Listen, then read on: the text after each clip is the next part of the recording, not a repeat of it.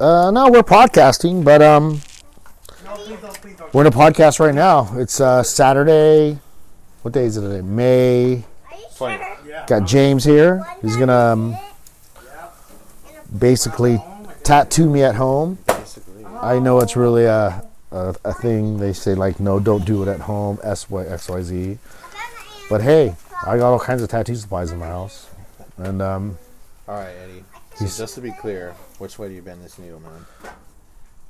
what's that? Just like that, right? Just like that. That's it, right? That's just it. the tip? Yep. Not the middle or anything? Nope. No? Nope. All right. And then I would push the top. Once you get in. Then the bar, I would hit the bar on top, and it would slide straight in. Okay. I see. You feel that? Yeah.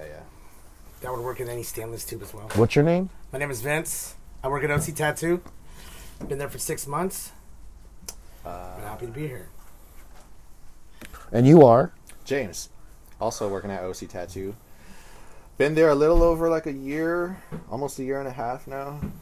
Not even tattooing a full year. And my name's Eddie. And I don't know what the hell's going on right now.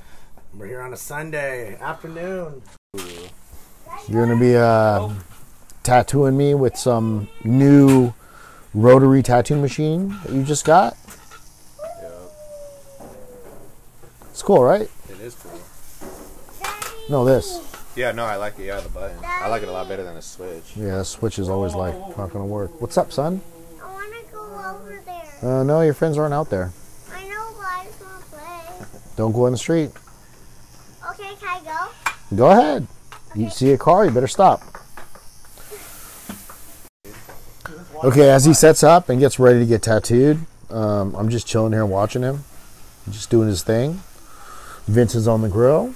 Let's say about I'm watching the kids. You can kind of hear the machine. Yeah. Kind of tell more or less, you know. Have you lubed it up? I didn't. Oh, he hasn't even lubed it up. I didn't even do it. It's going down.